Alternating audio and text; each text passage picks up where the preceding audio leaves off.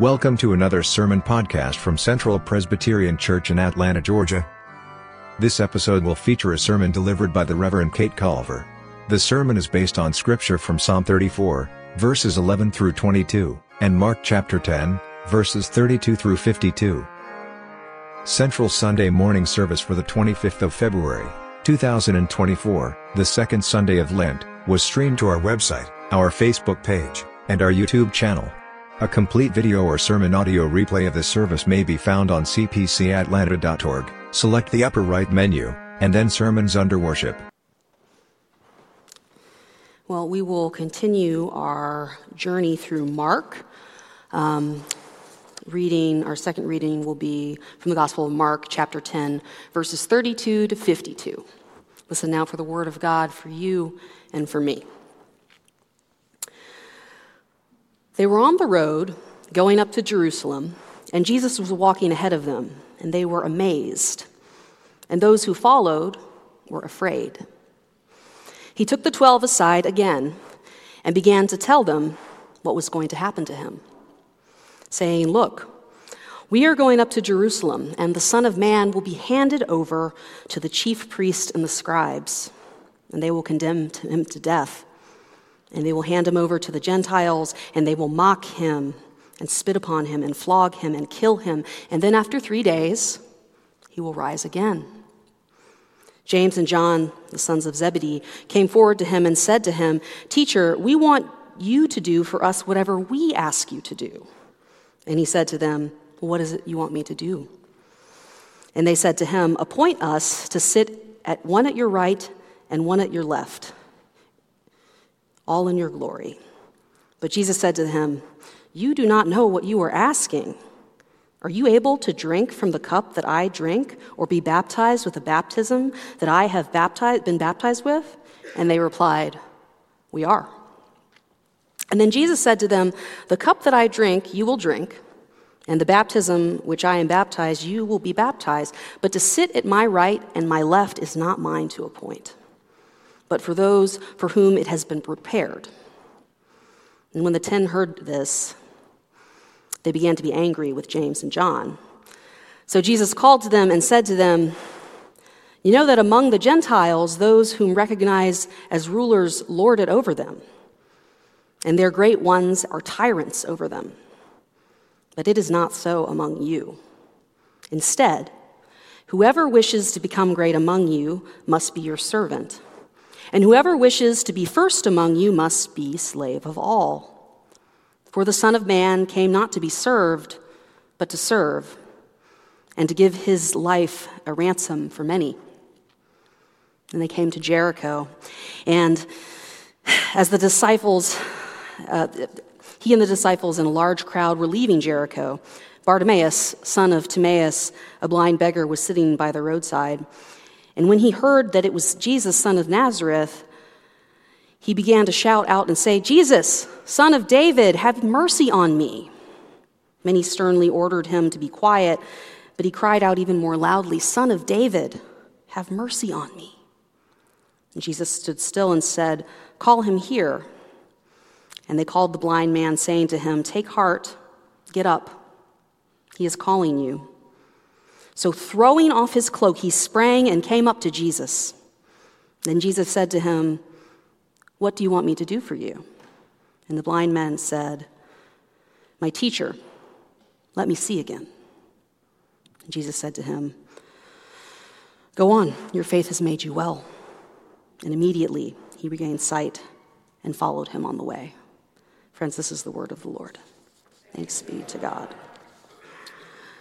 Well, yesterday, a dedicated volunteer rang our tower bell 23 times. And they did that in honor of the 23 years of service our neighbor next door at the shrine, our brother in Christ, Father Henry, gave to the city and to this block. And I have to admit, I only met him once. I've been here 6 months, and I only had the opportunity as a brief encounter. But I knew of him, and I knew of the kind of community he shepherded next door. I knew of his service to the city and the radical hospitality he extended to everyone. I knew him as a man who was dedicated to service. And I attended his funeral mass yesterday, and I heard so many testimonies of this man's love, and it left me feeling tender and energized for the work that we do here at this church. I was also reminded of another priest, another Father Henry, in fact, Henry Nouwen, who I studied in seminary, who famously said, "Real greatness is often hidden, humble, simple, and unobtrusive. It is not easy to trust ourselves and our actions without public affirmation. We must have a strong self-confidence combined with deep humility." And this quote has been running through my mind for the last 24 hours, and it seems a fitting context for our own Father Henry, but also for the gospel text today. And the gospel text today is very important in that it is a turning point in the journey that we make to the cross every year. It is Lent, after all, and we know that we ought not rush ahead. We wait patiently, or sometimes we may wait impatiently, but we wait just the same. And so we'll dig into the text today. This particular section of Mark is bookended by the healings of two blind men. And these specific healings are not a coincidence, given the content of the miracle bread sandwich that we're creating here. Notice I didn't say Wonder Bread. These healings are both distinct, but they share the revelation of Jesus. And as we know and have seen, often blindness is used as a metaphor for not quite getting who Jesus is and what Jesus is. And so within this sandwich, we have a pattern that we've seen earlier in the Gospel of Mark, and it goes like this. Jesus predicts his death and destiny. There is an awkward response from the disciples. Jesus teaches them what it means to be a true and faithful follower. So as we tackle this text, let's put ourselves on the road with the disciples and see how this pattern plays out. So Jesus is leading the disciples on a journey towards Jerusalem. This is the city where the climax of his earthly ministry would unfold. Despite the impending suffering and crucifixion, which he knows will happen, our Lord walks with determination and purpose. As it says, he's a little bit ahead of the rest. This passage sets the stage for an essential theme that resonates through the entire narrative, and that is the call to bold humility. So here begins our pattern. Jesus predicts his betrayal, condemnation, his death. It's a journey fraught with challenges. Here's what the text says about it. Look, we are going up to Jerusalem, and the Son of Man will be handed over to the chief priests and the scribes, and they will condemn him to death. They will hand him over to the Gentiles, and they will mock him and spit upon him and flog him and kill him. And after 3 days, he will rise again. But after this sobering revelation, he doesn't really get the traction that he's looking for. Maybe for once, people could show up for his fragile humanity and his pals listening and reacting to this enormous sacrifice that he's going to take place. But instead, he gets a question about what it means for the disciples. So way to make it all about humanity, fellas. But you see, they're like us, and we're like them. We are concerned with our place in the space of things. Humans being humans. James and John approach Jesus with a ridiculous request. We want to sit on your right and your left in your glory. And with this request is revealed a very human inclination towards safety and power and recognition. They seek positions of honor and authority in the coming kingdom, illustrating this inherent struggle to exalt ourselves. So Jesus, being Jesus, responds not with condemnation, but with a profound teaching on humility. He redirects their focus from seeking positions of power to a life of service. In verses 43 and 44, he declares, "But it is not so among you. Instead, whoever wishes to become great among you must first be your servant. And whoever wishes to be first among you must serve all." This is a countercultural message which challenges the prevailing norms of a world that highlights the fragility of human pride. Jesus, in his divine wisdom, points to himself as the ultimate example of humility. He, the Son of Man, cannot be served, came not to serve. He, the Son of Man, came not to be served, but to serve. He gave his life for ransom for many. And in this statement, Jesus reveals the profound truth that the path to true greatness lies in embracing a posture of humility, mirroring the fragility of humanity found in his incarnation. And so, Jesus and his disciples continue their journey. They encounter Bartimaeus, a blind beggar sitting by the roadside. Bartimaeus, though physically blind, sees with spiritual insight. His cry, "Son of David, have mercy on me," reflects a deep recognition of his own need and dependence on the mercy of the Messiah. Bartimaeus, a marginalized and by cultural standards seemingly insignificant person, has just become a powerful symbol of humanity's spiritual blindness and its desperate need for the divine touch of Jesus.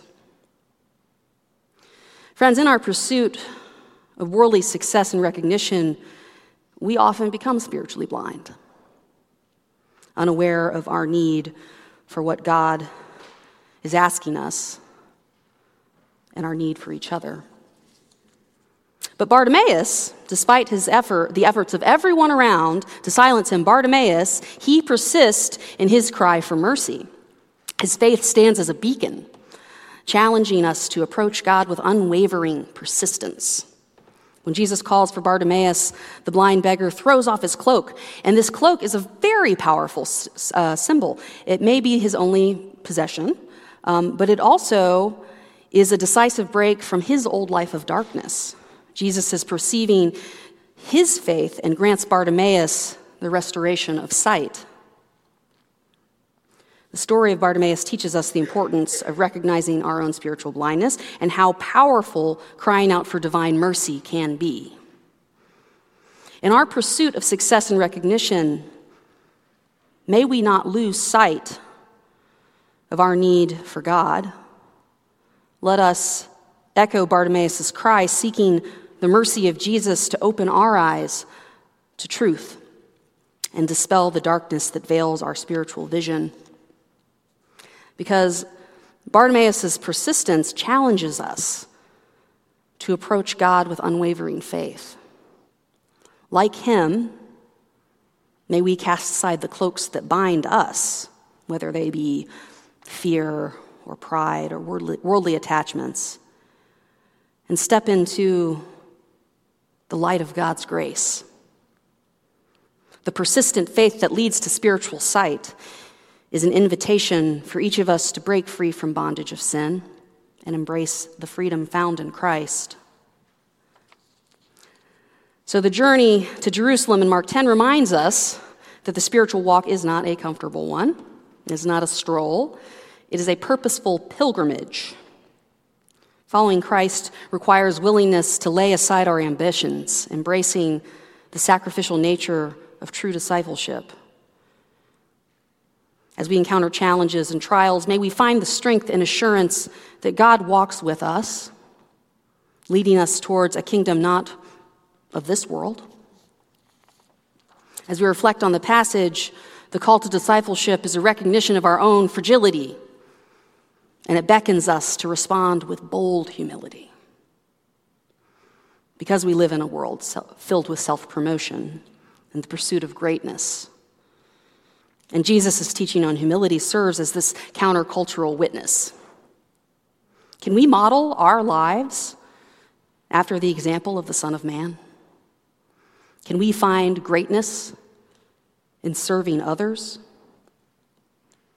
I think so. By embracing the spirit of humility, we reflect the character of God. We contribute to the transformation of the world that is all around us.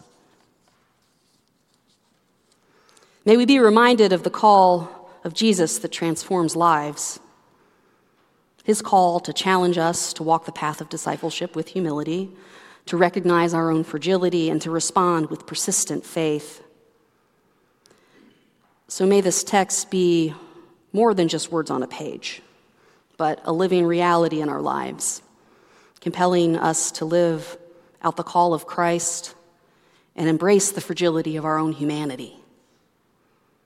And in doing so, we become vessels of love, bearing witness to the transformative power of the gospel. Because the way of Jesus is countercultural humility, for the sake of the gospel, for the sake of the world. Amen. We are glad you joined us for this podcast from Central Presbyterian Church. Central is a welcoming congregation of the Presbyterian Church USA located in downtown Atlanta across from the state capitol. For more information about the life, work and ministries, please visit our website at cpcatlanta.org. We also invite you to join us for worship and Sunday school and experience this exciting and diverse body of believers who seek to be bearers of God's justice in the world. Thanks again for listening.